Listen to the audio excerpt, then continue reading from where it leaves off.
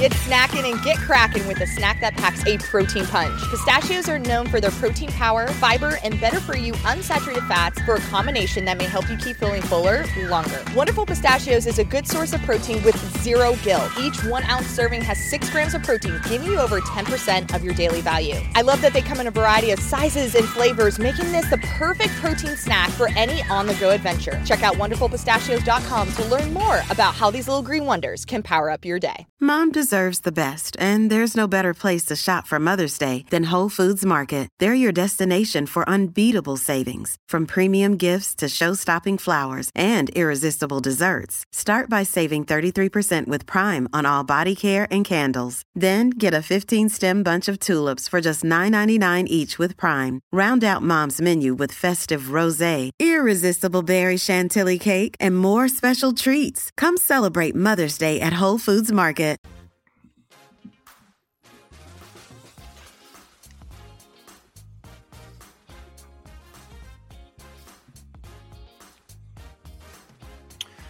Woo! How was that for a day of track and field? Welcome back to the FloTrack podcast. I'm Kevin Sully, joined by Gordon Mack. Thanks everybody for watching live on YouTube. Subscribe if you haven't to the FloTrack podcast YouTube channel, and subscribe to the audio podcast wherever you listen to podcasts. Gordon, how are you doing?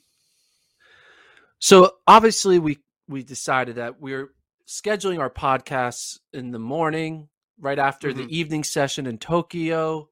It'll be simpler. All the best events are going to be happening, or most of the finals are going to be happening the morning in the States. And we're going to stick to that schedule. But was there a part of you who was thinking, hey, maybe we need to do a midnight podcast last night after what Karsten Warholm just did? I grabbed my microphone. I walked to my car. I was getting ready to drive in, Gordon. I was absolutely ready. Yeah, prime time here in middle of the day in Tokyo, but it was a prime time performance for Warholm. Yeah, absolutely. It felt weird to wait as long as we did to record. And then I looked at the schedule for today and I saw women's 8 and women's 2. And I was thinking to myself, what are the chances that those are underwhelming? Basically 0. So I thought, man, we're going to have just a completely stacked show. But I guess we'll start men's 400 hurdles first. Then we'll go to the finals we just saw and then work our way backwards from there. 45.94 for Karsten Warholm. Rai Benjamin, second, 46.17. Alison Dos Santos, 46.72. The world record going into this race was 46.70 by Warholm. And that just happened. And he just completely rewrote the record book.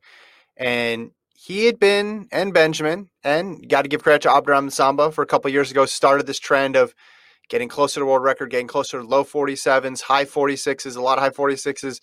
And then he eventually knocks the door down and does that 46.70. But Gordon, if you thought that was the outlier performance, if you thought that was going to be the last thing Warholm did in terms of time, you were sorely mistaken. It turns out he had a 45.94 in him. He literally has changed this event. You could put, and Rai Benjamin for that matter as well. They just have this is like, in the marathon, the idea of breaking two hours in the marathon was unfathomable. The world record was 2:01, 2:02 for such a long time. And then Kipchoge came in, transcended the sport, and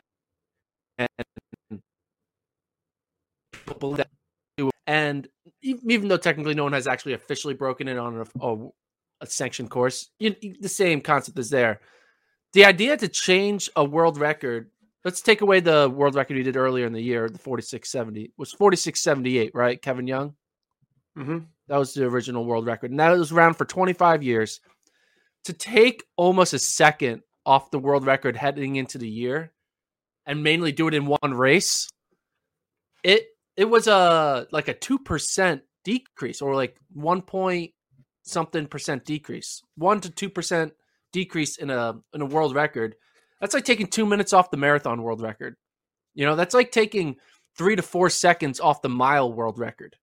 You just don't do that. We're at a point in society where people don't break world records by that much anymore. Like, it's all about just another decimal here, another decimal, what, boom, boom, boom. But like, to do, it's just making also 400 meter times, 400 meter hurdle times, all of a sudden have a new perspective.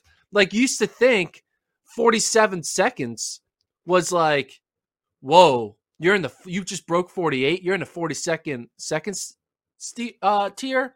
That's just a second away from where the world record is. Now we're gonna start normalizing sub 47. Like, it's all because when you run 45.94 and the guy's in his prime, this isn't like the end of the road. Ry Benjamin's a year younger than him, runs 46.17. There's so many thoughts that go into this, but I really think I'm rambling a little bit, but I think there's a reason why this happened.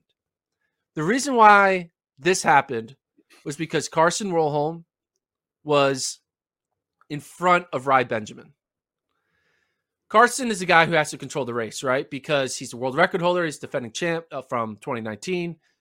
He's the one that he's the one who gets to control the race.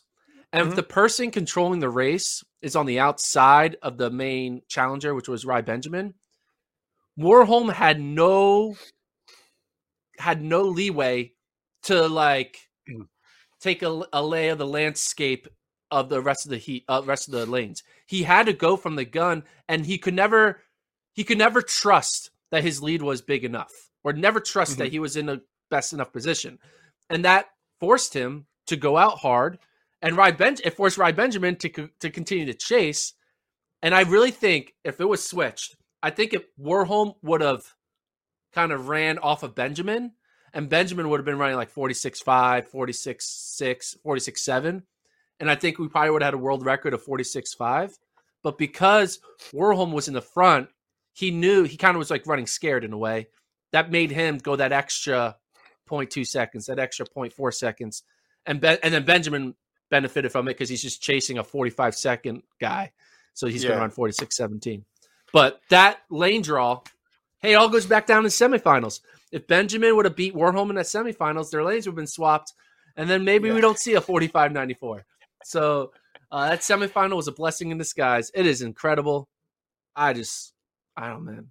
That's better than Rudisha's 800 in 2012.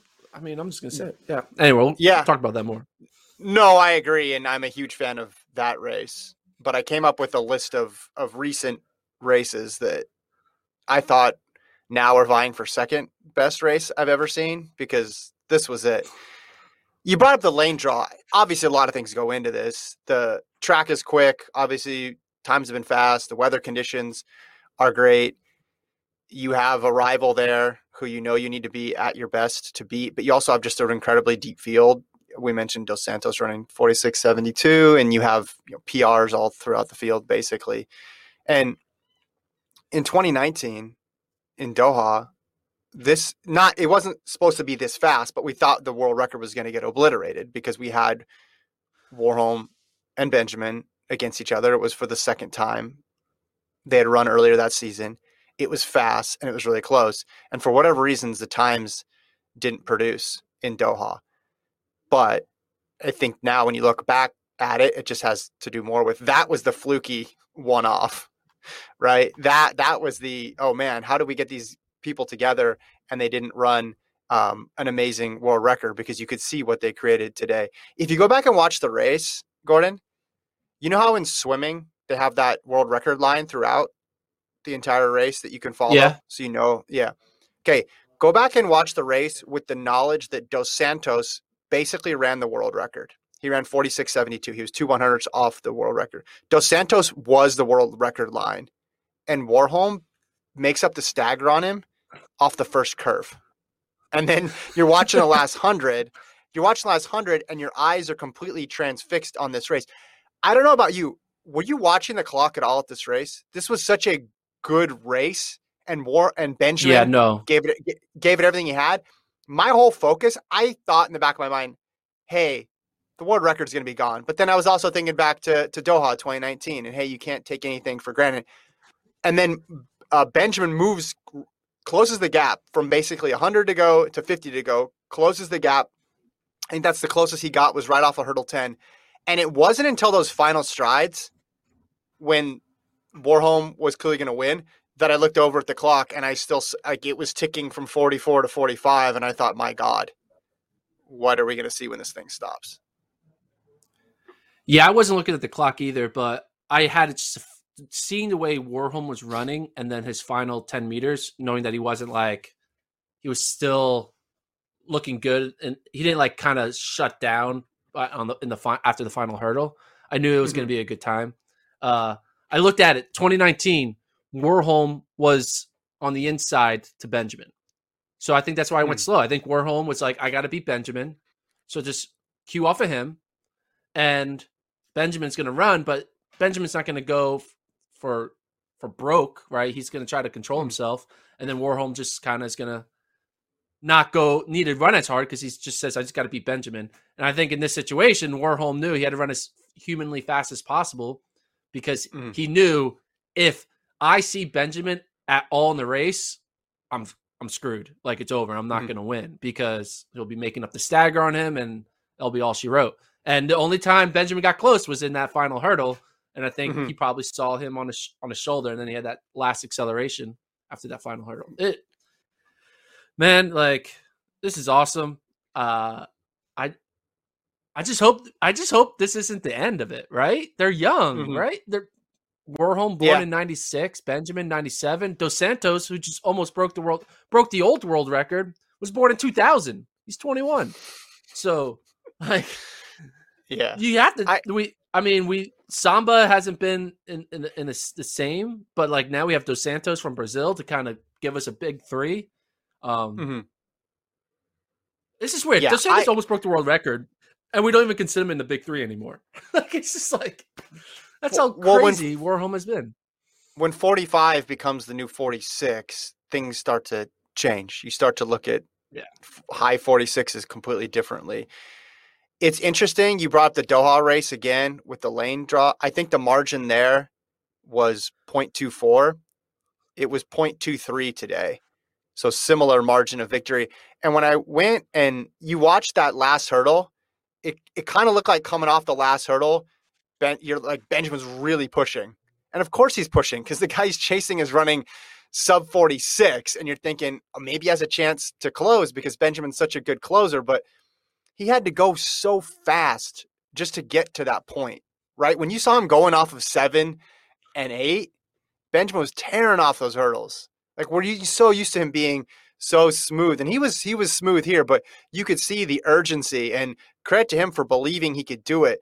I just think off that last hurdle just completely runs out of gas. And then you look at the time and it makes perfect sense because why would you have anything left if you're running 46.17 and getting silver and 46.72 to get bronze is just cruel. But I mean, they made the race, they made it what it is. And to answer your question, are we going to see it? You hope this isn't the end. I hope so too, but I've also learned not to assume everything's going to get faster. And I hope that they have a lot of great races. Put the times aside for a second. I just hope we get to see them have a lot of great races. But if the time and the planets never align again in the future, at least we got this one. I want to see him keep racing, but if we don't see from this generation another sub 46, which could be possible, then I'll just savor this one because, man, I jumped off my couch. I made some weird noise. I don't even know what it was. Everybody was asleep in my house. I think I woke some people up. It was so weird to see the 45 pop on the clock. Like, once that was on the screen, I just was so disoriented about what had just happened. And I prepared myself for everything. I prepared myself for a world record, but he just outdid it somehow. Yeah, it'd be like seeing a 42 pop on the clock for Open 400. It would be like seeing a 139 pop up on the clock for an 800. It's just like, you're not supposed to be in this realm. We're not there yet. It's only 2021. We gotta wait till like 2050 to be in that realm. I do think one advantage that we will have to potentially seeing this again is Rai is still young, and he still now has another carrot ahead of him, right? The carrot of breaking the world record. Obviously, he had the carrot of world record / American record by Kevin Young. But now I think Rai Benjamin doesn't have a reason to kind of settle, and he's going to want to still win, and Warholm is not going anywhere. So there'll still be that factor. And I think he's going to be like, hey, Warholm just ran sub 46. I want to run sub 46. So I think these next 22, 23, 24, I think we'll see at least one more 45.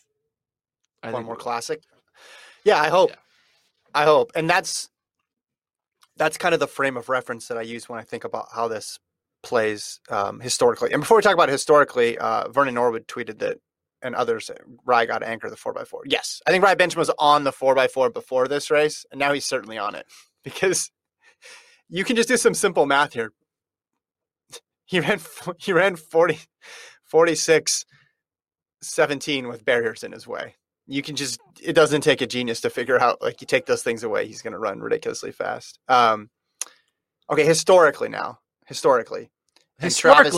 Karsten Warholm is the 142nd fastest 400-meter runner in the world this year. Albeit he had hurdles in his way, but it's just crazy that he's top 150 in the world. Like, they need to make sure they put this mark on the 400-meter books. Like, that's where it belongs. It belongs on both the 400-meter hurdle books and the 400-meter books, because he just ran do you think they'll do that? Do you think because it's sub 46, they'll add Karsten Warholm as like 400-meter marks? Oh yeah, he ran a 45 second. People are gonna skip over it, thinking like, oh, okay, that must have been like an open 400. Oh wait, no, he did that with hurdles.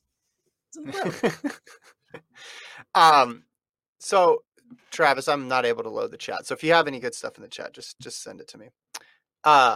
Historically, you mentioned better than London, the 2012. People are talking about greatest race ever, greatest Olympic race ever, greatest men's race ever.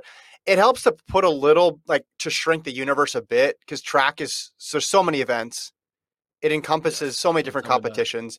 You could talk about the marathon, you could talk about the shot put, you could talk about the 100, you could talk about Olympics, world championships.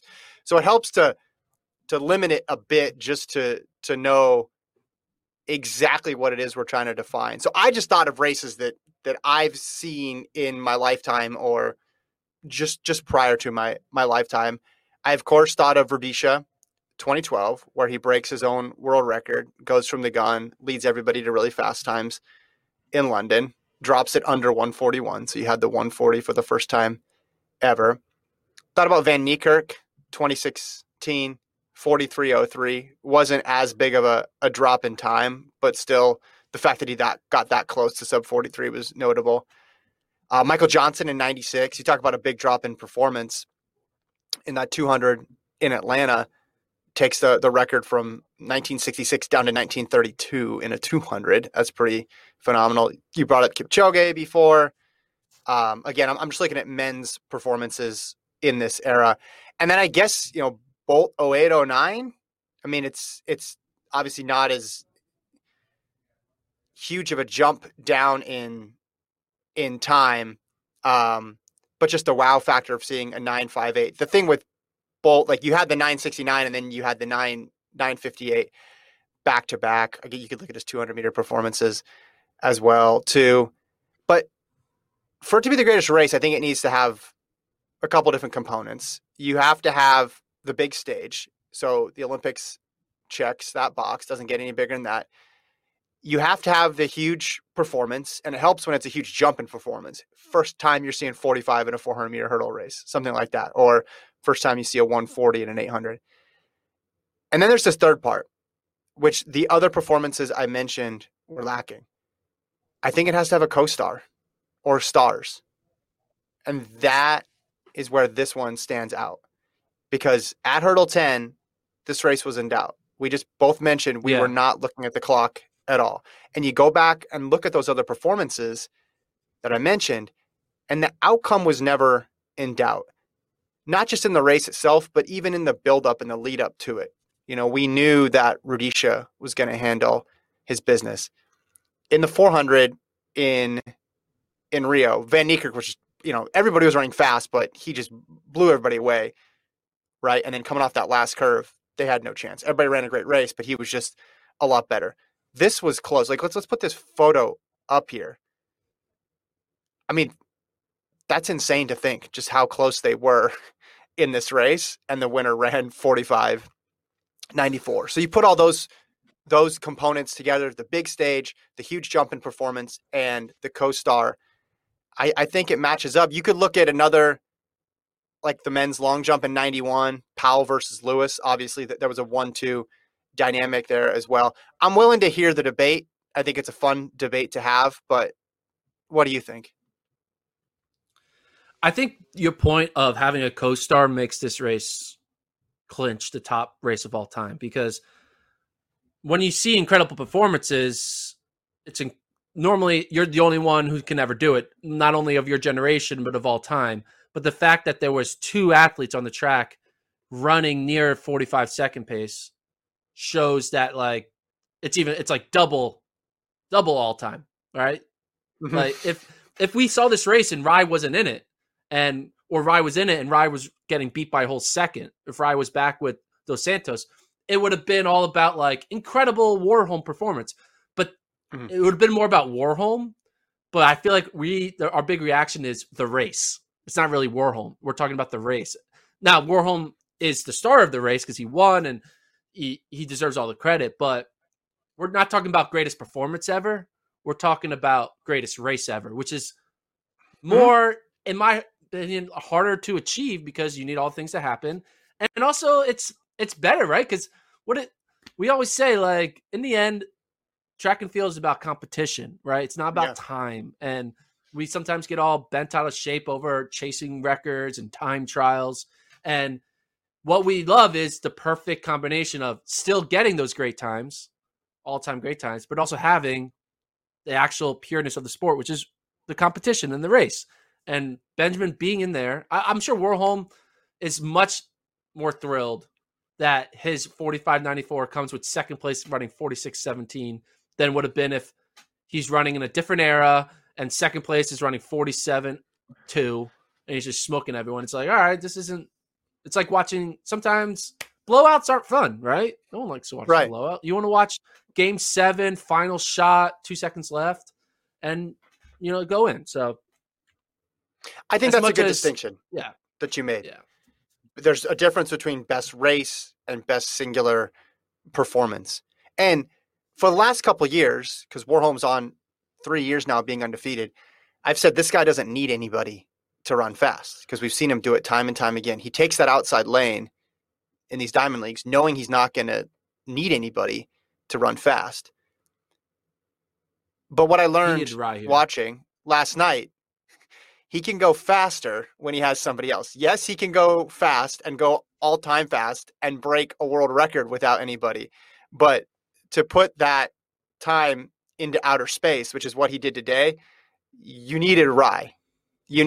So yes, he could have done a world record by himself, and we've seen that time and time again.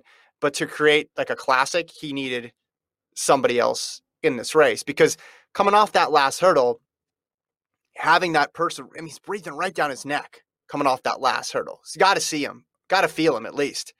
And that is, I think you're right, what pushes it from 46.2, which we still would be losing our minds about, by the way, if he broke the world record by half a second, or 40, even if he ran 46.5 and took a couple tenths, that's still a big jump up in time, especially compared to what we've seen recently.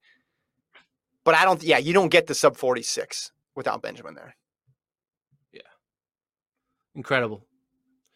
Dude, so much else happened, like, in the past. I know. I feel I need to, like, take a break. I want to go to, like, I know nobody wants a commercial, but I want to go to, like, a commercial break, I feel like. Like, I need to take a deep breath and relax here. Let us know what you think. I think we talk about the 200. Okay. The chat wants us to talk about the 2. Okay. We'll go to the 2. So, and then we'll go to the 800. Go ahead. So I think everyone expected Thompson Herah to win after what she did, obviously, in the 100 and the semis of this 200. 21:53. It's kind of weird. It just kind of felt expected, which is incredible that we're now just expecting 21.5s out of an athlete. I think Elaine Thompson is kind of, I mean, I'm still thinking about the men's 400 hurdles when I'm watching this 200, so it's kind of weird. But Elaine Thompson running 21.53 is just like, we're taking for granted how great of a double she's done. Number and now 2. She's pulled off the double. Right? The double. The double. Yep. Animal style. Yeah. Double animal style. So it's 21.53. Still a few tenths off of FloJo's 21.34 world record. But I think if we get Sha'Carri Richardson to like get into peak form, maybe Sha'Carri could be the ride to Warholm for Elaine and push Elaine next year, right? If you have another athlete in there who's also running 21 mid or 21 high low, maybe that'll push Elaine to need to have that bolt-like move and drop the 200-meter time into an era we haven't seen in a long time, right? And breaking 21.34. But yeah, double-double, very impressive. And it's not an easy double-double. There's people who win Olympic titles that the fields are weaker than other years. This was a legitimate double. Obviously, we know what happened in the 100, one of an all-time great fields. This 200 just as good.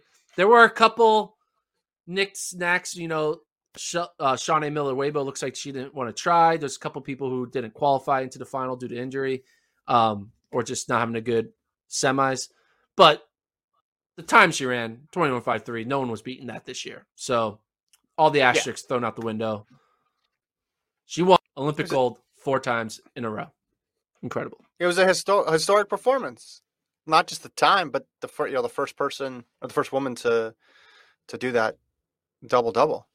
I mean, and now she has a chance to really build on her legacy the next couple of years with all these other major championships. And Shelly-Ann Fraser-Pryce is still ahead of her in terms of global golds, but Thompson, hurrah, now has the double-double, and then she also has the times that most athletes, save for basically FloJo, really in the 200, and then you go to the 100, and after she ran her 10:61, it's just FloJo there too. So she's racing basically marks from 40 years ago, marks that were deemed to be untouchable. That's where Elaine Thompson is at right now. So I'm also hearing some argument about, hey, is she the greatest female sprinter of all time? And it's tough to make that argument because coming into these Olympics, it's like, no, that's Shelly-Ann Fraser-Pryce, and she's going to bolster her argument when she's in Tokyo. And now Elaine Thompson is making a serious run for that. I'd still have Fraser-Pryce one just because the sheer longevity of it, but with 22, 23, 24, and 25 right there, and Thompson, hurrah, posting these times, it's going to be in doubt pretty soon, I think. So what's the medal count? Olympic medal count between the two of them? So you're just counting Olympic medals now? Is that what we're doing? We're going to forget the World Championships exist? No, we'll count World Championships. But I'm going to only count individuals. I don't want no relay stuff. So you don't want no. So Elaine Thompson, obviously 4 gold there, and then she has a silver in Beijing. Should we count indoors? We're not counting indoors. Don't count indoors. Let's not count indoors. There's no indoor Olympics. We're not counting indoors. No, I don't think you need to. So Fraser-Pryce. Yeah. You're talking 100, 200 Olympic medals or Olympic golds? Let's do just Olympic medals. Okay, so Fraser-Pryce has 5 gold. Yeah, so Fraser-Pryce has 5. She has 5. Okay, yes, she's got Elaine Thompson 2 gold, 2 silvers. Yes, but then look at what I'm saying. World Championships exist too. Oh, I'm including worlds. Yeah. Well, no. Yeah, global medals. Elaine Thompson. Oh, you want me to add 5. Yeah. So Fraser-Pryce has 5 just in the Olympics, and then you're going to add in, let's see, 1, 2, 3, 4, 5 more from the World Championships. So she's got 10. If I'm counting this right. Okay. And I think I am. So it's 10-5 right now. Yeah. But Shelly-Ann is 34. Elaine Thompson is 29. Mm-hmm. Do you think she can get 5 more and prevent Shelly-Ann from getting any more to get past 10? Do you think she can get 5 in the next 3 years? Well, there's no defense in track and field, so she can't prevent Shelly-Ann Fraser-Price from getting a medal, and she can't fill up all 3 spots. Do I think Elaine Thompson-Herah between 22, 23, 24, and 25, where she has 8 opportunities there in the 100 and the 200? Do I think she can go 5 for 8? Yes, absolutely. I think she can go 5 for 8. Is it a guarantee? No. She's had injury issues in the past, but this performance to me, it reminds me of that, the 2015 performance, right? Where she ran that crazy 200 against shippers. And that was 6 years ago. And in between then and now, she's obviously done the double-double, but she's also had, years where she's struggled with injury. So no guarantee, but she bolstered her case tremendously in these couple weeks. So I want to touch on some people individually here in this race, because we mentioned Miller Weibo, which we'll just do real quick, and then we'll go back to the medalists. She was out in lane 9, and she ran the 400 this morning in the morning session in what was just a ridiculously easy, 50.5. Like, it looked like she could have run 48 high for sure, just based on how slow she ran that last 100. But she gets to this tough lane draw. She's out in 9. I think people go by her. I mean, she ends up running into last place. I think she just basically said, "Hey, I'm saving things for the 400." Did you have a different read on that?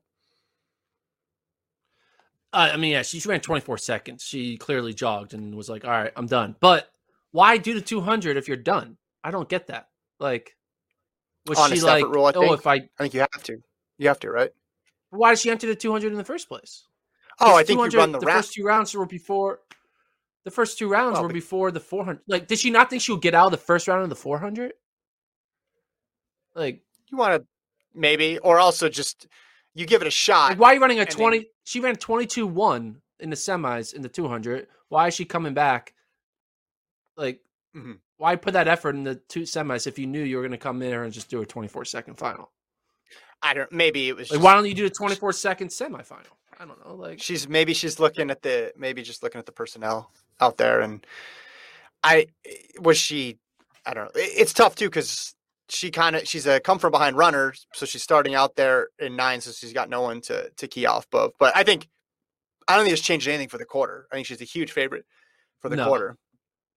Her first 200 in the quarter is going to be faster than this 200. Yeah, she's going to go out she'll go out way faster than 24. Okay, I just want to mention that. Yeah. I was upset. I put money on her. I put money on her to medal, and then she just totally stands back. I wish she would have told me, send me a text or DM, be like, "Hey, don't do this. I'm not running fast." It's like, oh, I would have put it on someone else then. But don't do it. Okay, let's talk about the silver medalist, Christine Mboma, who had herself a meet, gets another PR, world under 20 record, runs 21:81. Did it the same way she's raced all season, just did it a little bit faster with the slow start and then the furious comeback at the end. We know the story about how she was originally racing the 400 this year, posting some really fast times. But because of the World Athletics regulations surrounding natural testosterone, she was not able to compete in events 400 to the mile. So she goes in the 200 and gets a silver, Gordon.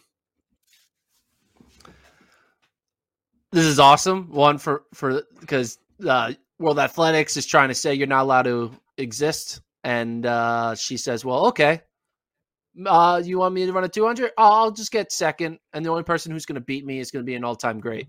And I just think that the fact that one, she's able to adjust so quickly from the 4 to the 2. She hadn't been running the 200 much, and like her PB going into the Olympics was what, 22 mid or high? Like, what was her PB? Mm-hmm. Let's bring up her World Athletics page. No, that one. No, go to 20. That was before the season. Go to results. Go to overall results, Travis, so we can see her 2021 results.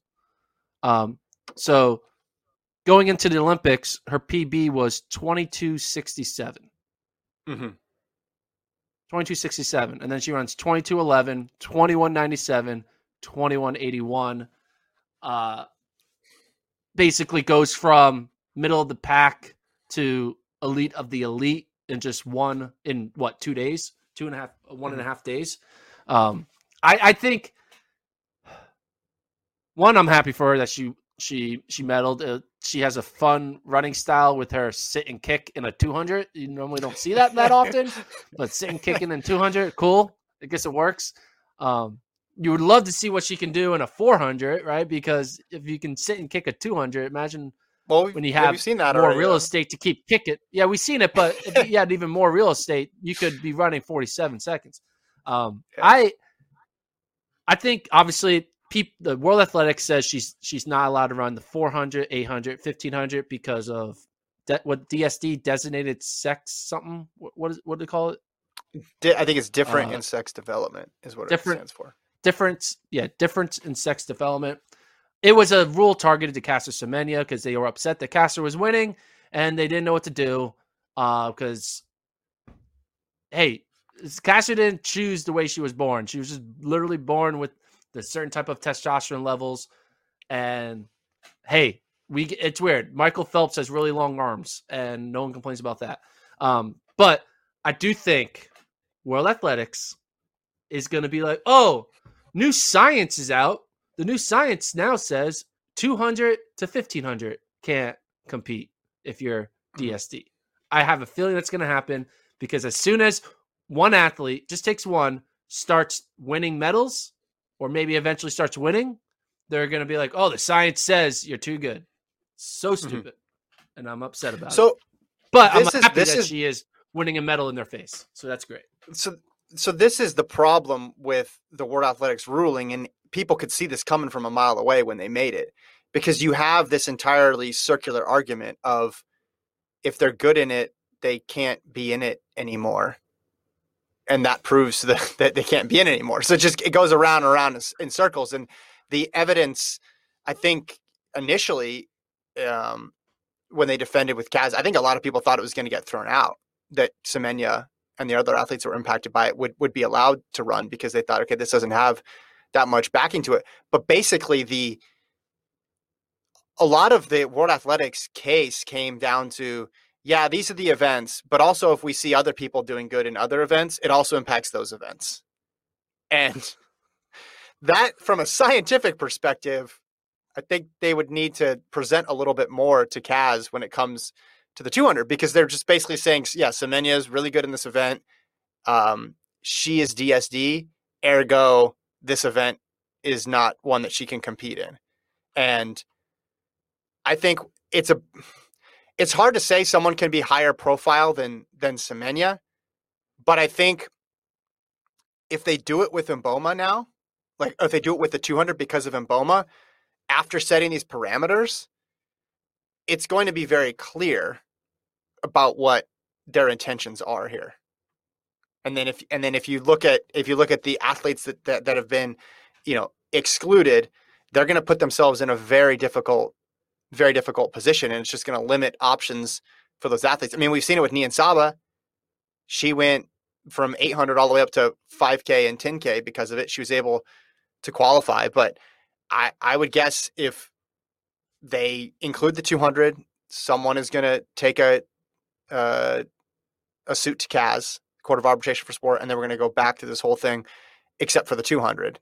And then the evidence they're going to say is, well, she got silver medal, so it's not fair. And then around and around we go. You know what's great about this the whole reason that they're like just too good, right? Here's Caster's season's bests in the 800, the so-called event that she has an unfair advantage in. She ran 155 in 09, 158, 156, 157, 158, 202, 159, 155, 155, 154, 2, 154, 98. So basically a 155 flat. Okay, let's look at the women's 800. It was won in 155.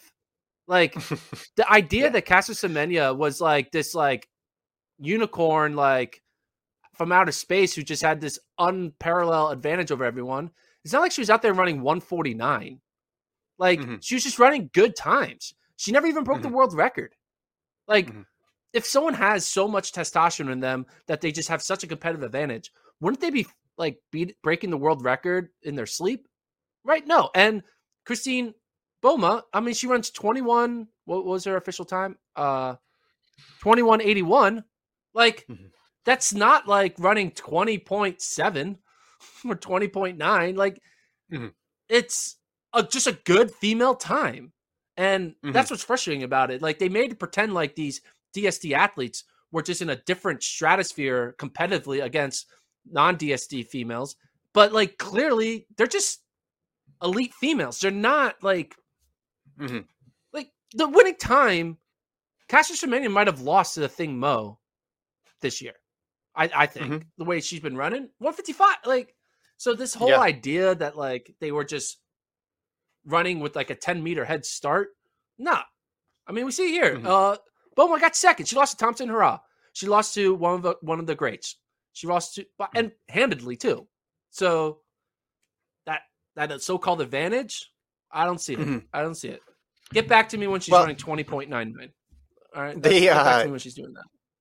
Yeah. So the rule as it stands, unless you take medication to suppress your naturally produced testosterone, 400 of the mile are out. And I guess they would have wiggle room. I mean, they're in charge. They can decide, hey, now that rule extends down to 200, or maybe it extends up to 5K or includes the steeplechase. But if they do that, there's also going to be a response from athletes who are impacted by it. Let's talk about Gabby Thomas here in third. I think a great result for her. 21:87. I think after the trials, people were thinking gold was a possibility. And obviously you looked at how fast she ran Eugene, you got to entertain it.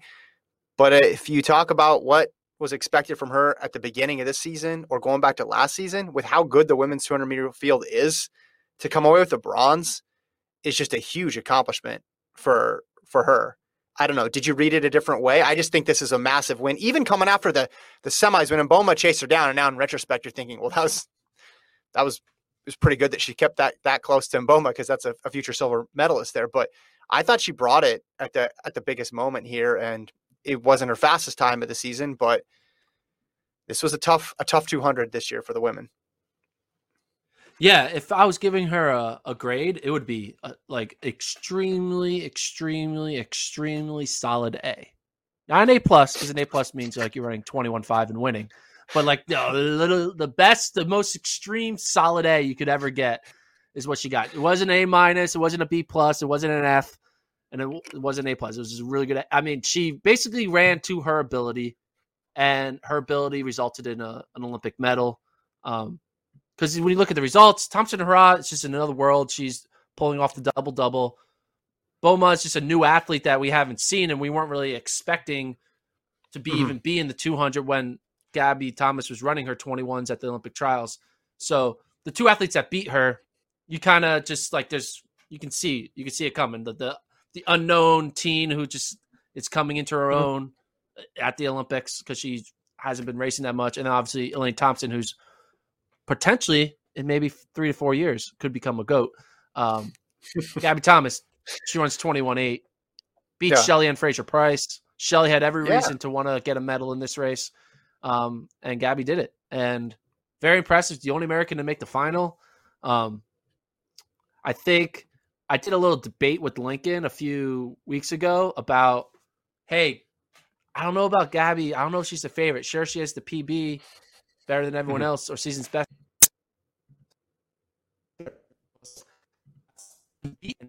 Right? I was like, she has, because all she was doing is racing Americans. And then the first 2 rounds, she still had yet to beat anyone, right? She wasn't winning she hadn't beat anyone like legitimate. She wasn't beating like a Shelly Ann or Elaine Thompson or just Dina Asher-Smith, who wasn't there. But like her resume was still dry, like just like empty going into the final. But now in this final, she can say, I beat Toulouse. I beat Shelly Ann. I got third in the final.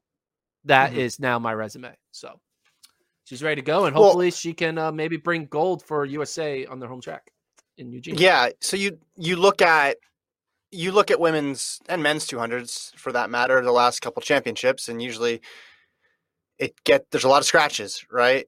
A lot of DNSs in the field. And there were some here, like Shericka Jackson didn't make it through, and Asher Smith didn't make it through. And obviously Miller Weibo wasn't at her best. But even put that aside, look at the people she had to beat to get the bronze. Fraser Price, greatest female sprinter of all time, still, I think.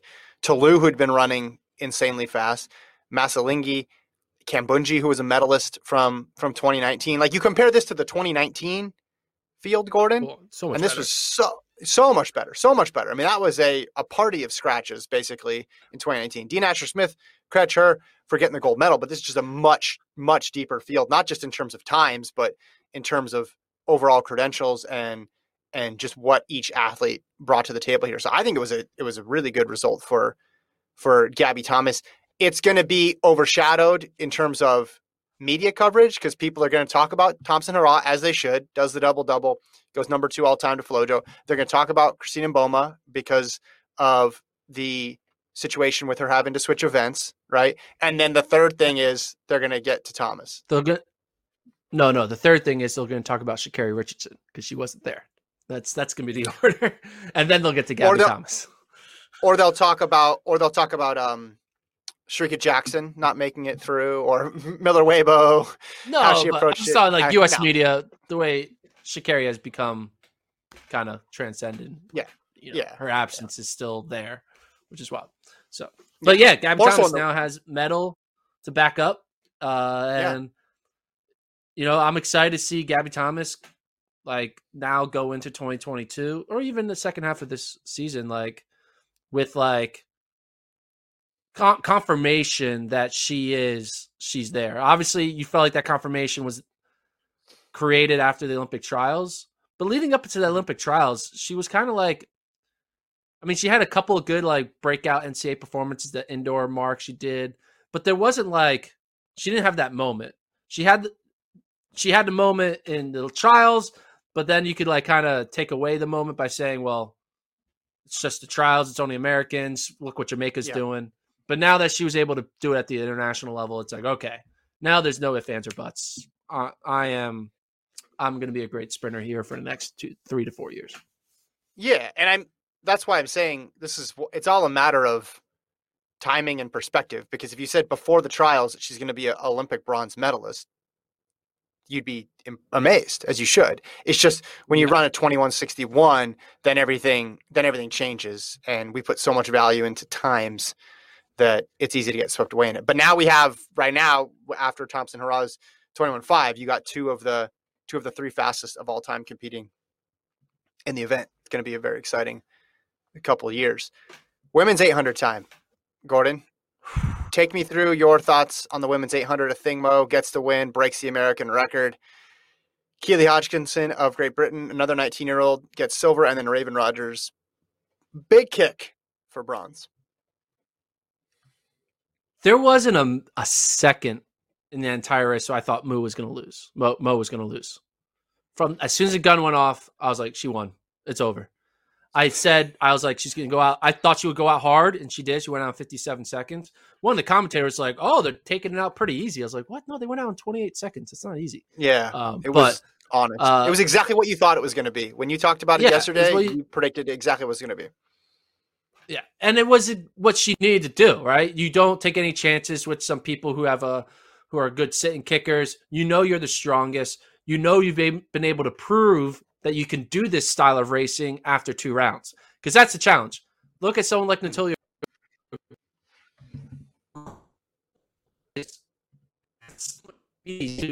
Bo can run a 155, 156 type race. It's a completely different animal. And Mo, after doing it at the trials, just showed that, like, no, I know how to run fast in round 3 and not just like 158 fast. I can run a 155, and that's what she did here. Not a second in my mind where I thought she was going to lose.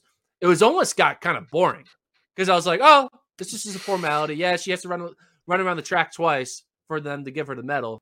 But there was like, she took the drama out of it. Like I felt like there was no drama, right? It was just like, I'm the best, and give me my medal. Thank you very much. And on to sophomore year of college. It's just wild. She's completely at ease out there. Looks so comfortable. She never looks like she's under duress. I thought for a moment with about 250 to go on the backstretch that there might be a chance that she'd get beat, because that was the point in Eugene when the lead really grew and she put the race to bed. And this time it shrunk a little bit. I think it was Riki who made a move to close the gap, and Hodgkinson was right there. And I thought for a second, well, maybe one person will go by her or two people go by her and it'll throw her off her game and she'll lose her composure. But they never got there. She never relinquished the lead. So then when it was about 175 to go and the gap opened again at 150 to go, it was clear, she left something in the tank. She went out in 57.8. She closed in 57 low. She ran a negative split. And then it was just a matter of what the time was going to be. And breaks the American record. I wasn't really paying attention to the American record. I just was 155. Exactly. Whoa, I wasn't paying attention to it. Yeah. And then, well, this was a historically fast race, and it's credit to Mo for playing the role of the rabbit here, because you had 6 PBs, including the entire top 5. Hodgkinson breaks the British record. Rogers beats her PB to get up for the bronze. She's so good at closing over those last 50 meters. Riki of Great Britain gets a PB but doesn't medal. 156.9 and not medaling. I guess we'd have to go back and look and see when the last time that happened. 157 for 5th and 6th and 7th. I mean, this was a fast race, and it was all because Athing Mo went to the front and controlled it and ran it in a way that was gonna make the field like get the most out of themselves. Yeah, it's number 11 all time in world history. Obviously, American record. Yeah, so the world record, 150. Only 2 women have broken 154, and then only after that, 1, 2, 3, 4, 5 more women have broken 155. So I think she's going to be in the 154 range, and it's. Hey, she's young, right? How old is she? Yeah. What's 19? 19. She is ready to have a few years of epic dominance, and I think she's going to normalize running 156.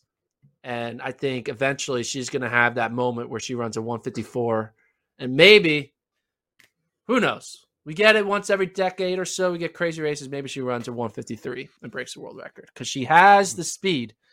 She has the speed. She has the strength. She has everything you need. It is, like I said, she got so good that it got boring. It's wild, right? I don't know. It's the ultimate compliment I can give you. Like you make the bet, like you racing 7 of the fastest women in the world boring because you're so much better than them. I'm trying not to look too far ahead. My mantra, I'm trying to stay in the moment, Gordon, because I've learned from these championships that the pressure is an illusion. So I don't want to get caught up in the weight of expectations.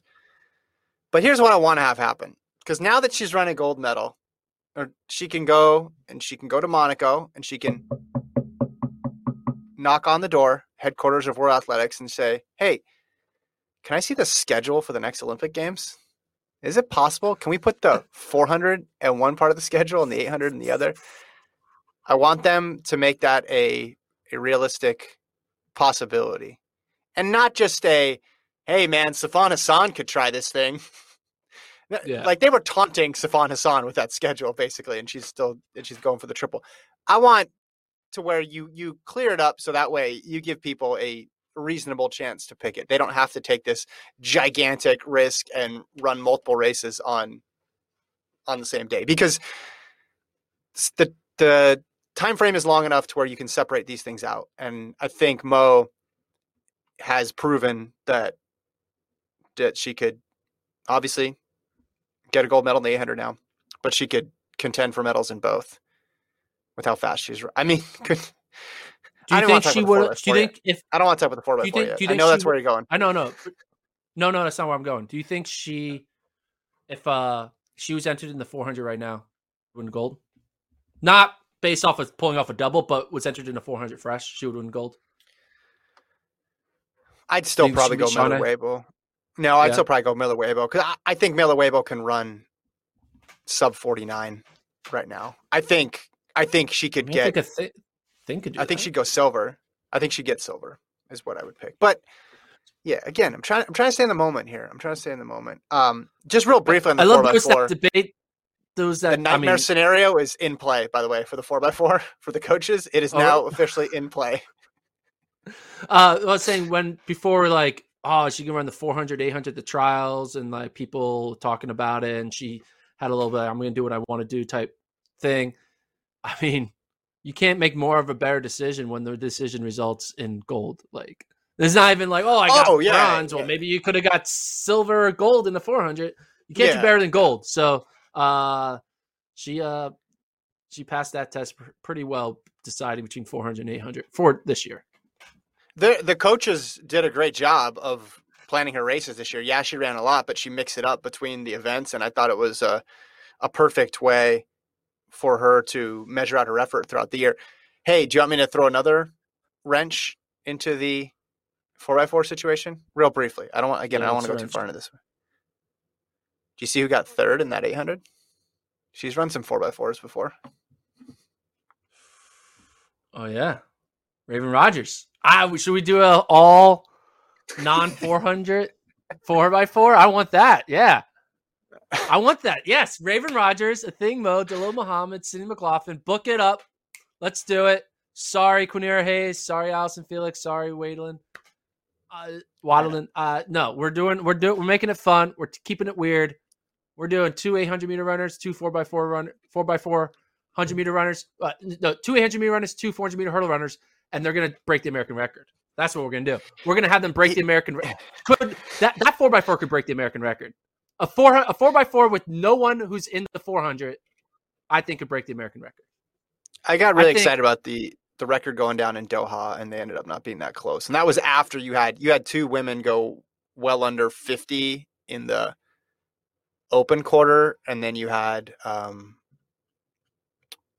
obviously Muhammad and McLaughlin. Like, that's a tough. That's a tough mark.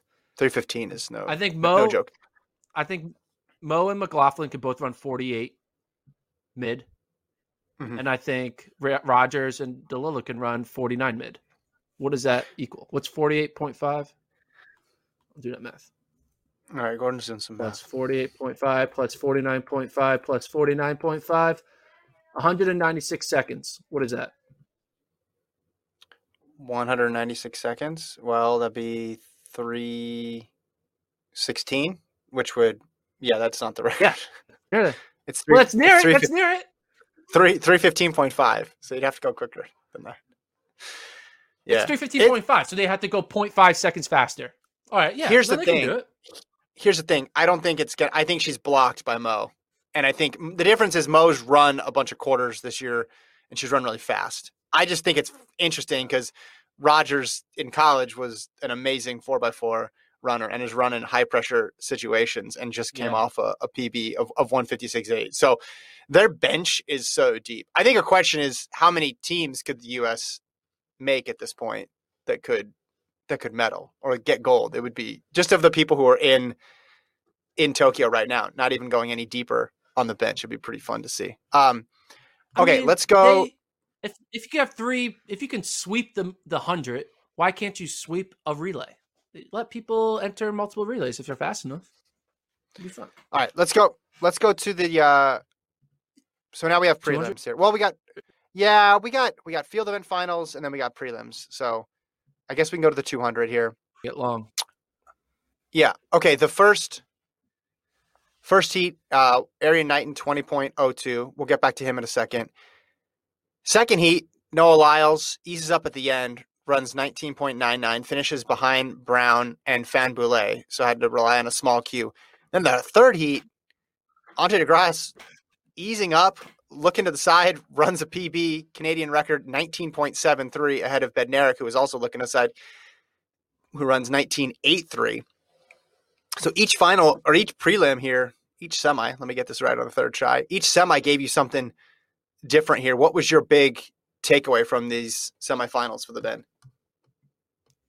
Bunch of takeaways. One, it's cool that all three Americans made the final, but you could argue, Joseph Fambula is also American, right? He has dual citizenship. He grew up in Minnesota. So it's kind of cool that we were all debating, like, where's Joseph Fambula? Why isn't he on the Olympic trials start list? And now he's on the Olympic final start list. It's kind of cool. And Liberia has a flag that kind of looks like the USA flag. So it looks like we have 4 Americans.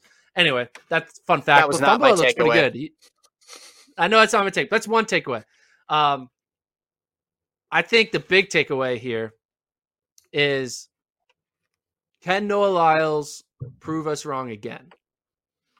He did run his heat kind of easy, so I don't want to give him any flack for getting third. Like he wasn't trying. So like he was running, for all purposes, it was a win, even though he got third because he shut it down. Yeah, I mean, Wall Spimmer says, "Damn man, okay. I can't even say anything because I've shut it down before too." But shit, right? So yeah, we have a lot of these guys shutting. They're trying to conserve it all for the final. It was risky, but it was really risky. I wasn't that worried about it. He was running in. He cost himself a lane. He wasn't running his tights. He was fine. He got lane. What about the lane though? What's fine? Lane. People break world records in lane 9. This, that, the other thing. It's fine. He'll be fine. I'm not worried about it. It's Noah Lyles. But I am worried that what about if you bet your house win. on it? Hypothetically, like I think you need to be worried right now. I am. I think I pre-ranked Kenny Bednarek. He got second in the seat. I think there's a chance that an Andre DeGrasse, a Kenny B, Arian Knighton, even a Fambula, I can see them all winning.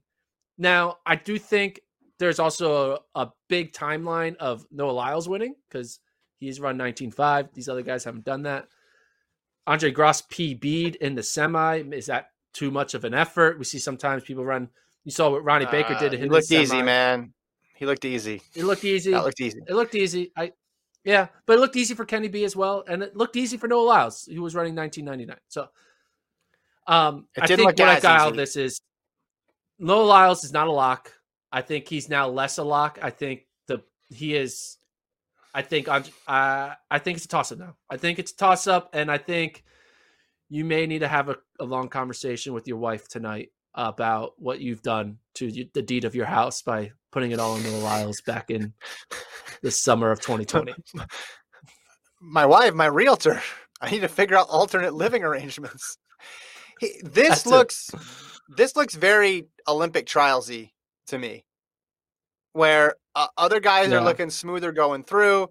He's picking up, losses in these early heats. Granted, he had to sweat a little bit more here because he didn't get an auto qualifier, but people have just looked smoother and more effortless than him. And I get sprint prelims and semis are basically a competition to show who's trying the least, but like he didn't have that much of a margin. Like he didn't have the gap at 150 to do what he did. So if he gets stuck real tight inside lane 3, that's going to be real difficult for him to get out of it.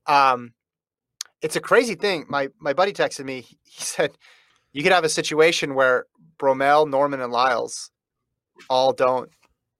Well, forget even gold. Like there's a situation where they don't medal, right? Like would a DeGrasse, Bednarek, Knighton 1, 2, 3 in the final surprise you after what we've seen from those 3 guys this year? No, not at all. Yeah. So I'm concerned. I'm definitely concerned if I'm a person who's staked their house on Noah Lyles. Now, the good news is the trials comparison, he comes back and he wins. But there's just not that separation that we're used to seeing from Lyles, right? Like in prior years, you'd see comes off the curve, puts in that awesome burst coming off the curve, but by 150, he's got that gap and can either shut it down or run all the way through. And we're not seeing that. Yeah. I wonder what the odds are going to be for picking Lyles to lose, because I think it's kind of hard to say, oh, I'm all in on DeGrasse, or I'm all in on Bednarek, or I'm all in on Knighton or Fambula. I think it's being all in on not Lyles or all in on Lyles. Like, I feel like that's the toss up right now. It's either Lyles or the field. And the field now, I look, has like a 70% chance to win. And Lyles is like 30%. That's how I would break it down. Of if I was making the odds, the 200 meter updated odds haven't hit. And I haven't placed my 200 meter bet. So maybe I'll I did. have fun with it and see. Oh, I you did. already I did. just did. Yeah. I did mine in March. That was the problem. I did mine in March. It's hard to figure out. Credit to those guys for running fast. And DeGrasse, if he gets gold, he's earned it. He's been so consistent for so long, and that just looked real good. Kenny Bednarik's a great story. He looks solid. I wouldn't count him out for the final, but I wonder have they done the lanes yet, Travis?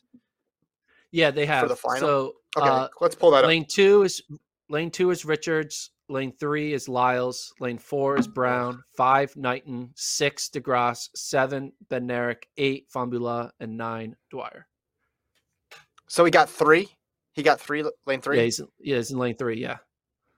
Don't love it. So Knighton being on the inside of DeGrasse is pretty good. Knighton got a good lane. DeGrasse is good. Benny, it's going to be kind of running scared behind. It's not good for Fambula because Fambula is a chaser. He comes into his form in like the final 50. So he's just going to be waiting for people to pass him. And then he's like, all right, now go. Yeah. I don't know, man. It's going to be fun. It's going to be one of the Americans or Fambula or DeGrasse. If anyone else wins, I'll be utterly shocked. If like Richards or Brown or Dwyer win. Yeah. Of course. I'm impressed by how fast DeGrasse ran.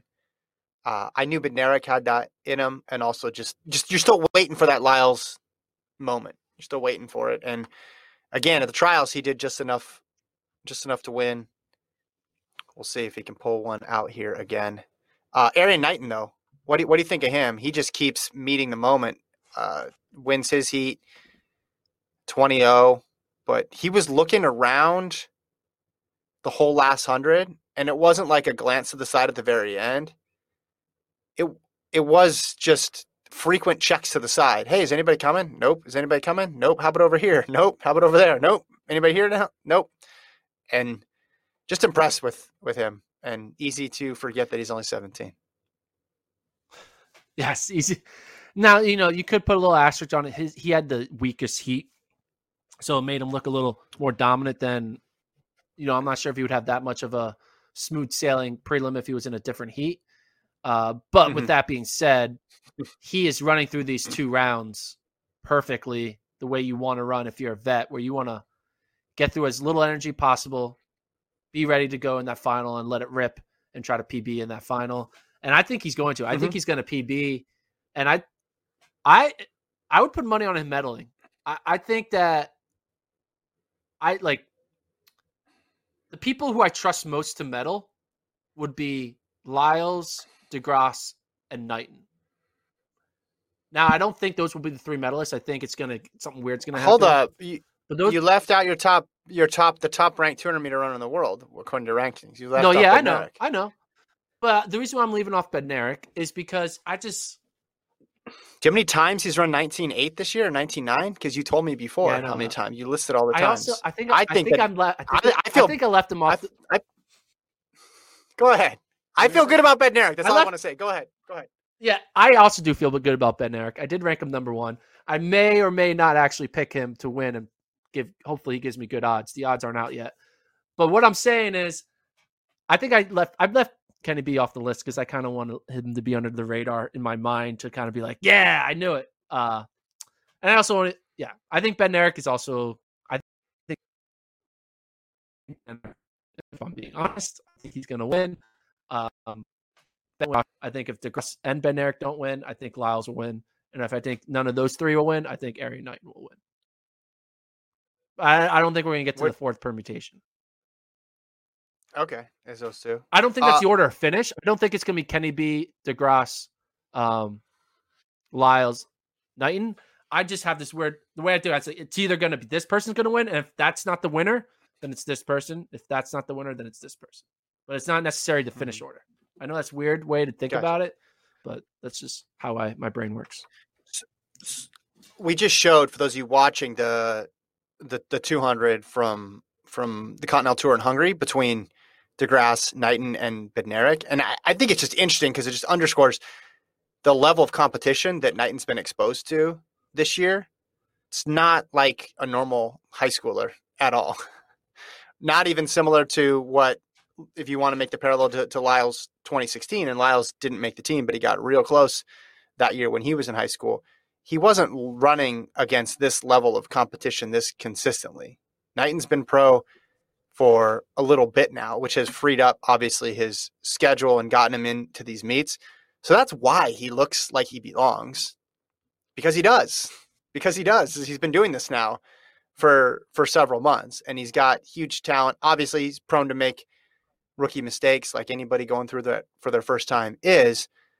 However, how many times does he have to prove it to us? Trials is a pretty high pressure scenario. He has, and he got through it fine. He has to just be feeling like, I made the final at 17. I'm good. I've gone beyond anything possible. Like, he has the least pressure of anybody. Like Lyle's, like, you could not have, and I know pressure's an illusion. I just want to get that out there right now. Shout out to Sydney. But like, you could not have two people at more opposite ends of a pressure spectrum, I think, than Lyles and Knighton. Correct? Because yes, Lyles has a gold, but he doesn't have an Olympic gold, right? He came in as the big favorite. He's got all these guys nipping at his heels all year.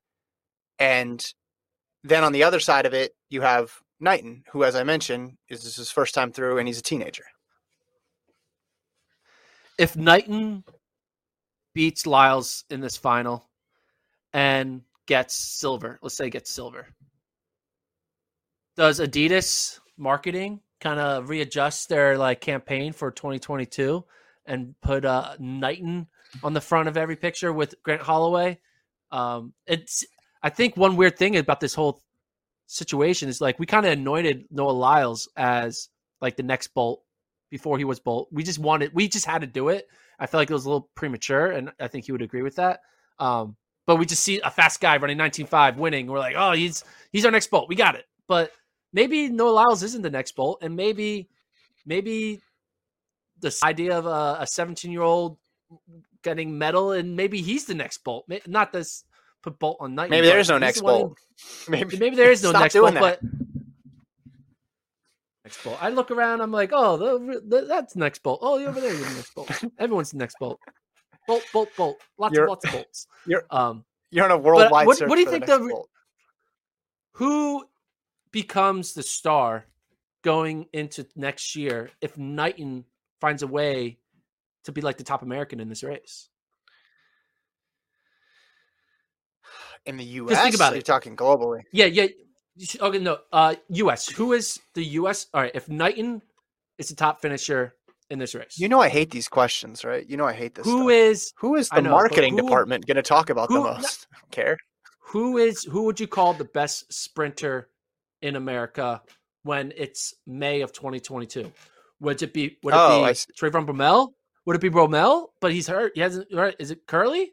I don't know. Is it Christian Coleman coming off the suspension? Is it Knighton? Or is it Noah Lyles, who had a bad Olympics? Like, who would you argue is the greatest male sprinter active, assuming Knighton wins? Not win, but gets second or third, but top American. Like, what's your power rank?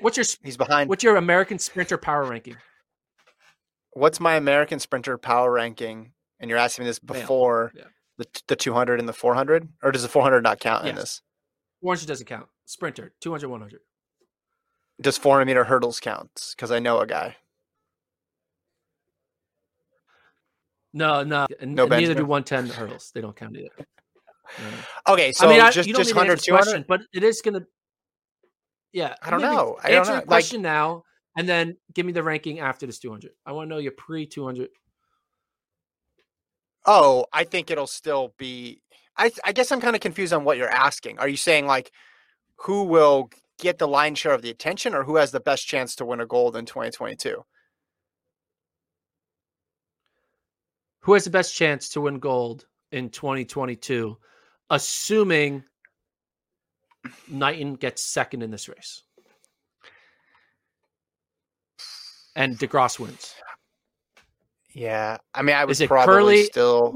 or is it Bromell and Lyles and Coleman? Like those five, right? So how would you? Yeah, actually, I don't. I honestly don't know. I'm not just trying to be evasive. Like I literally. It's a good question. It's a really good question. I mean, Yeah.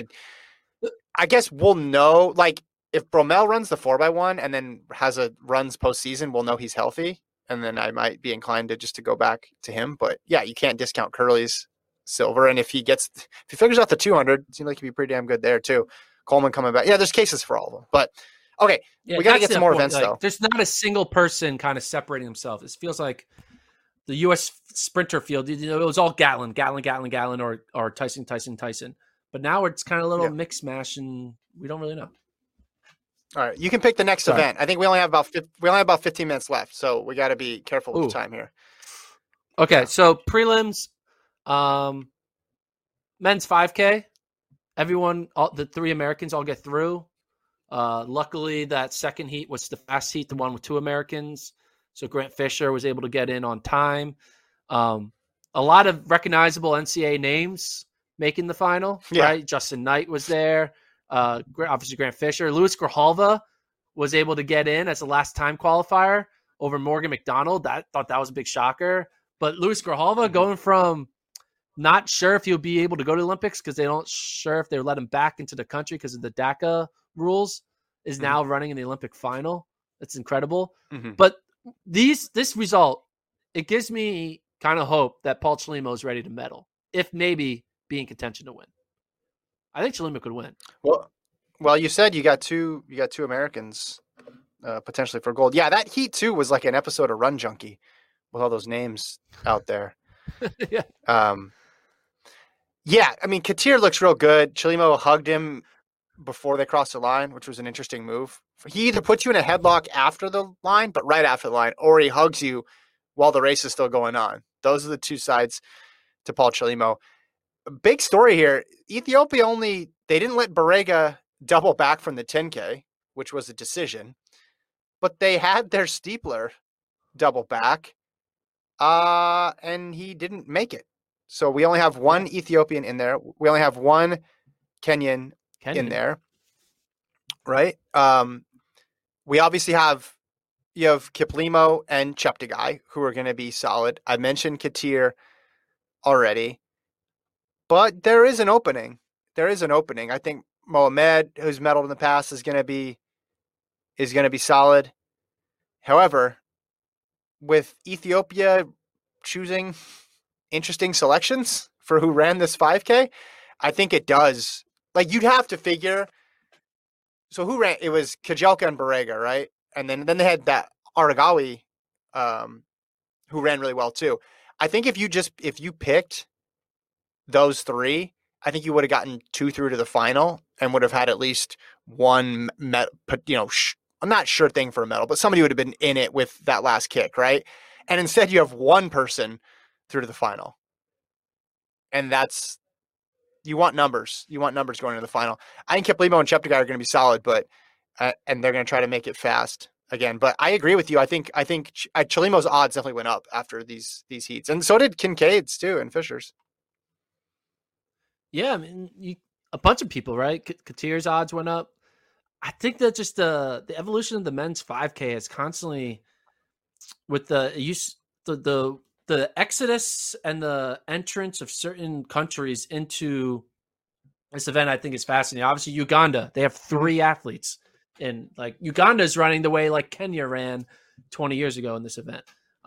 Yeah, I feel like just Kenya, and you could like we are doing a 10K marathon, right?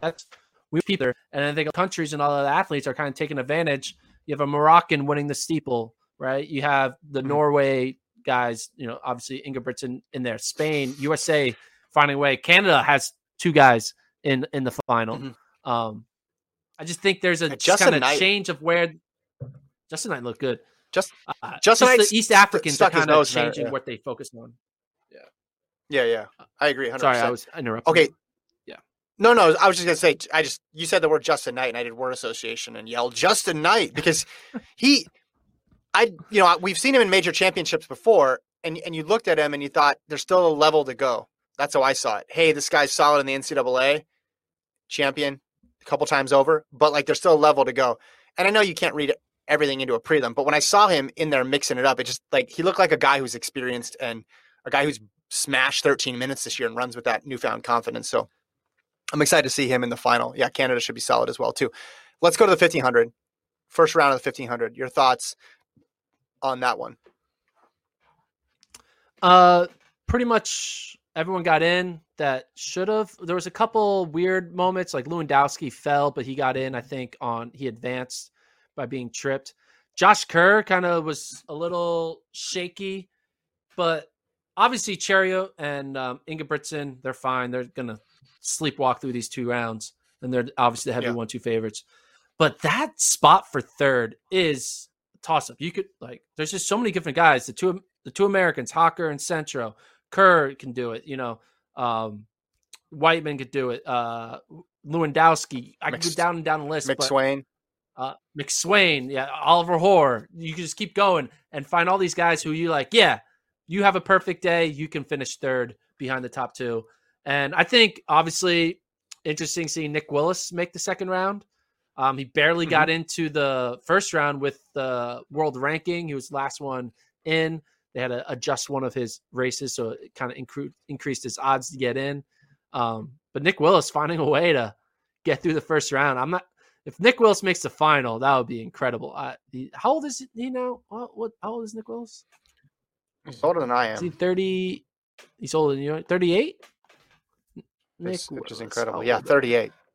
38. So not much incredible. Older than I am. I said that with such confidence, and he's not much older than I am. Yeah, you're absolutely right. I thought Hawker looked real poised and doesn't show any signs of running out of gas. Central ran with a lot of confidence up front. He looks like his close is there. The thing is this is just building to that predictable final that we know how that first 800 of the finals, like Chariot's going to take it out. And there might be someone who goes with them because McSwain likes to push the pace and he's another contender. There's other guys in here who are okay. Oliver Hoare has been good pushing this, but we know it's going to be a fast one, right? It might be one of the faster championship 1500s we ever see, just because of, if the weather cooperates, just because of the people that are involved here. Lewandowski gets through after falling, though. He got reinstated. Yeah. That was almost a disaster for him. Jogs through, so he saved his legs a little bit for the next round. But yeah, it's gonna be a dogfight for the spots in the final, just because we talked about it before. We're like, Norway's got a solid team, UK's got a solid team, Australia's got a solid team, the US has a solid team, Kenya has a solid team, and on and on and on and on and on. One bit of news for the Americans: we found out right before the race that Nagus scratched with an injury that he picked up over there in Tokyo.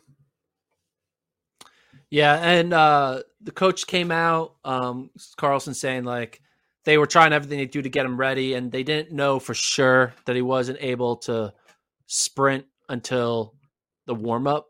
I think they were trying to just kind of cross-training and kind of rehabbing it throughout all of the past 2 to 3 weeks. And then push came to shove. The moment you had to decide on race day, it didn't work. So obviously people will be like, hey, if you were hurt, you should have let Craig Engels in. Yes, I can understand that argument. Craig Engels is probably like, what the hell? I was ready. I could have gone, put me on a flight. But I think Nagus, the way he looked at his injury, was that it wasn't a hang up, the cleats were done injury. It was like, let's see, maybe it'll be fine if we just have another 2 weeks, and then we'll be good to go on August 3rd. But it didn't happen. So, and Nagus is given the benefit of doubt. When you finish top 3, you're allowed to do these types of things. Yeah. You're allowed to wait to the last moment. You don't have to force yourself to run injured, and you also don't have to force yourself to scratch early because you think you might not be ready. So, yeah. Do you know who would make that same call? Literally every person, if they qualified for the Olympics. because if you even have a fraction of a chance to get healthy on the line, you're going to give it a shot. And that's what he did. And we've seen this in past Olympics too, where people drop out of the race and then talk about how they were injured. Well, why did they do that? Why did they take a spot?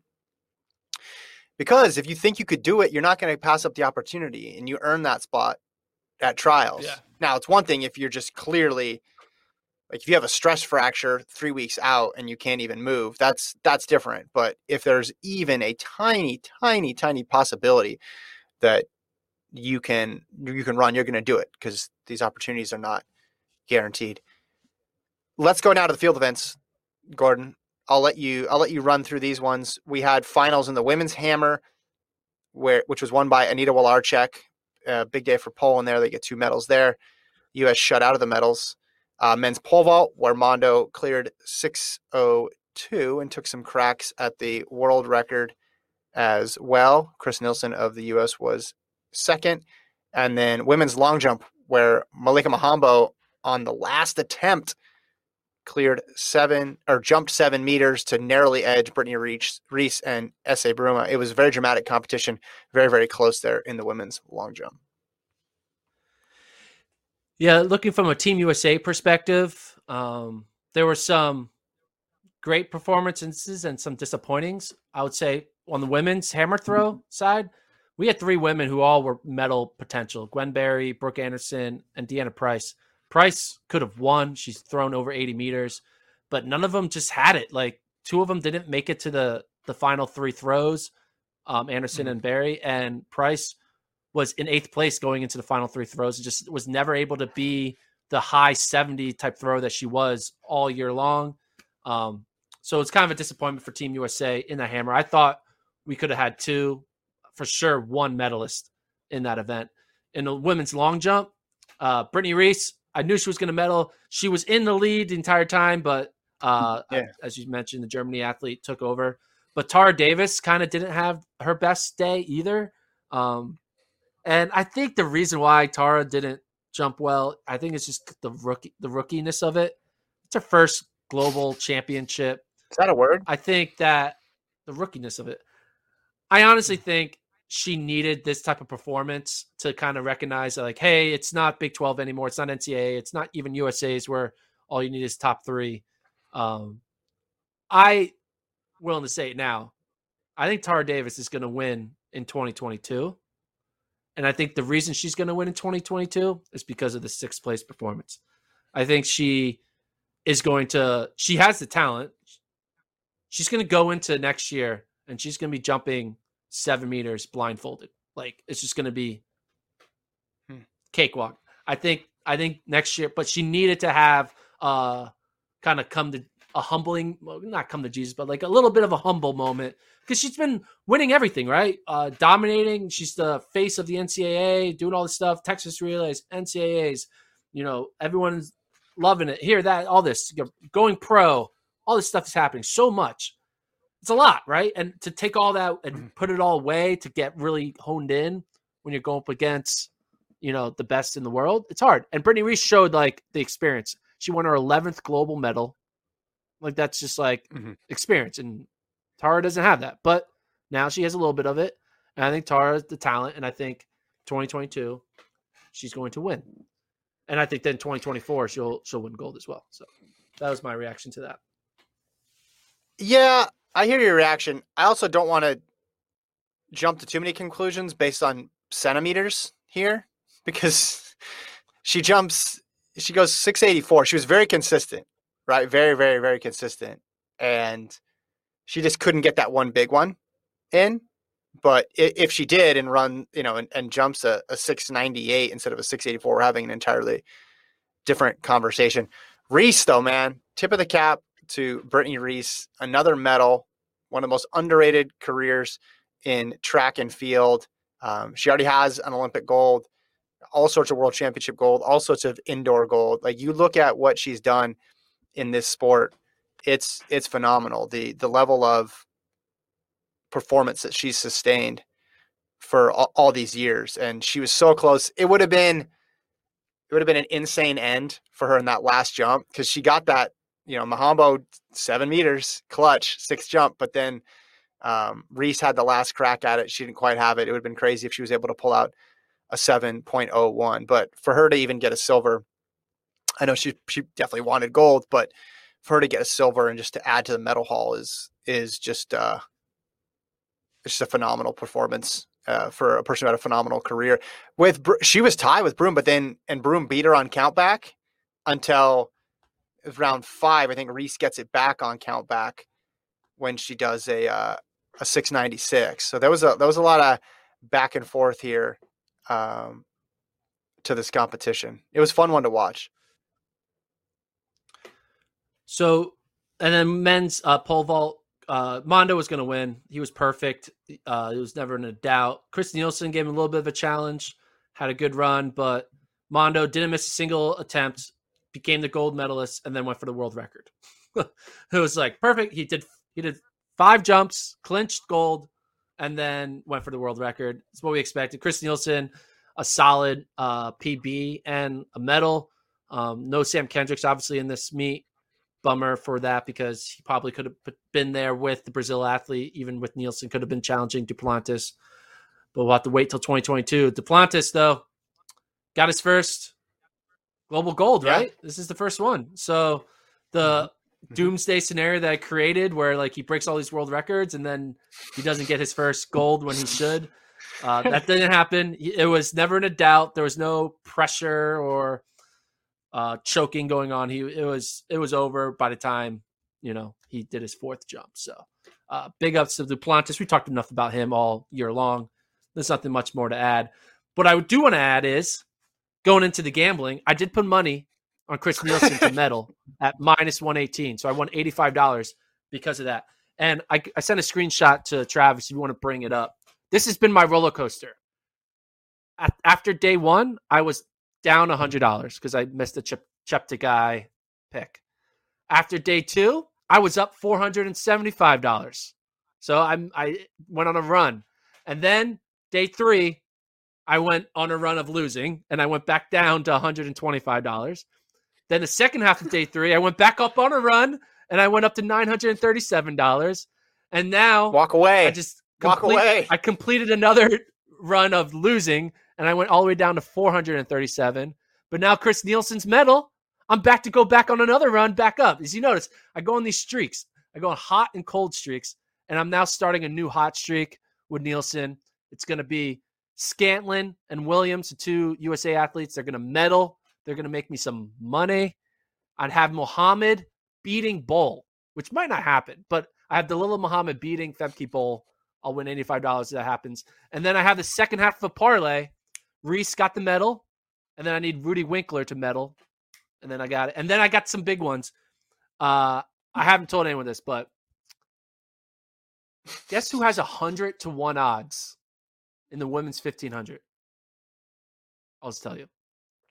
Perrier St. Pierre. L. Perrier St. Pierre. Her odds are 100-1, not 10-1, 100-1. So that means if you put $50 on Perrier to win gold in the 1500, you win $5,000. What's so Norman? I put $50. Isn't Norman? Norman is 10-1 too, basically? Norman's 10-1. Oh, no, 10-1. Oh. There's a big difference. Okay. 10-1, you win $1,000 for $100. So I did that. I put $50 on you want some advice to win gold, and I'll win $5,000 if it happens. It's not going to happen, but if it happened, it happens. That's my mindset. Here's two things I think you can do, and you can take either path here. Path 1, quit while you're ahead. You don't need to keep doing this for the show. Like, they don't know. You can continue to fill these in red and green, but you can take your money out, right? You could cancel these bets still. That's number 1. Number 2, if you decide to stay in, I think what you should do is take all of your money and put it on the 4x4. Because it always comes down to the 4x4. I haven't made the 4x4 bets. I do have. What's the U.S. women? What's the U.S. women in the 4x4? Ridiculous. They're not going to let the bet happen. You're not going to be able to give them enough money for them to. No, what are the U.S. men? That is an idea. I might do that, but we're not there yet. It's only August 3rd. We still got time. You guys see my upcoming picks. This is who you should cheer for. So I make some money. I got big bold picks in the women's 3K steeple and the men's 800. If Coburn wins, I win $250. If Clayton Murphy wins, I win $1,000. And then I'm back in the game. So the idea is I'm probably going to go on a losing streak, and then Clayton Murphy is going to make up for it, and I'll be back in the winners. So Murphy and Coburn, big fans right now. These ones that you missed weren't like I would have done the same thing, I think. Like I want to criticize you, but right? Miller Weibo medal. I was like, Miller Weibo get her medal. Price getting Riki, gold. She almost had it. Not that.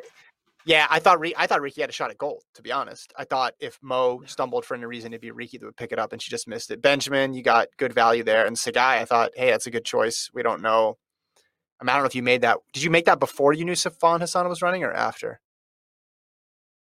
Before I just made it. I just won the odds. Safan I was like, let's go for it. She's run 353 in a 1500. Maybe she'll kick her down. Yeah.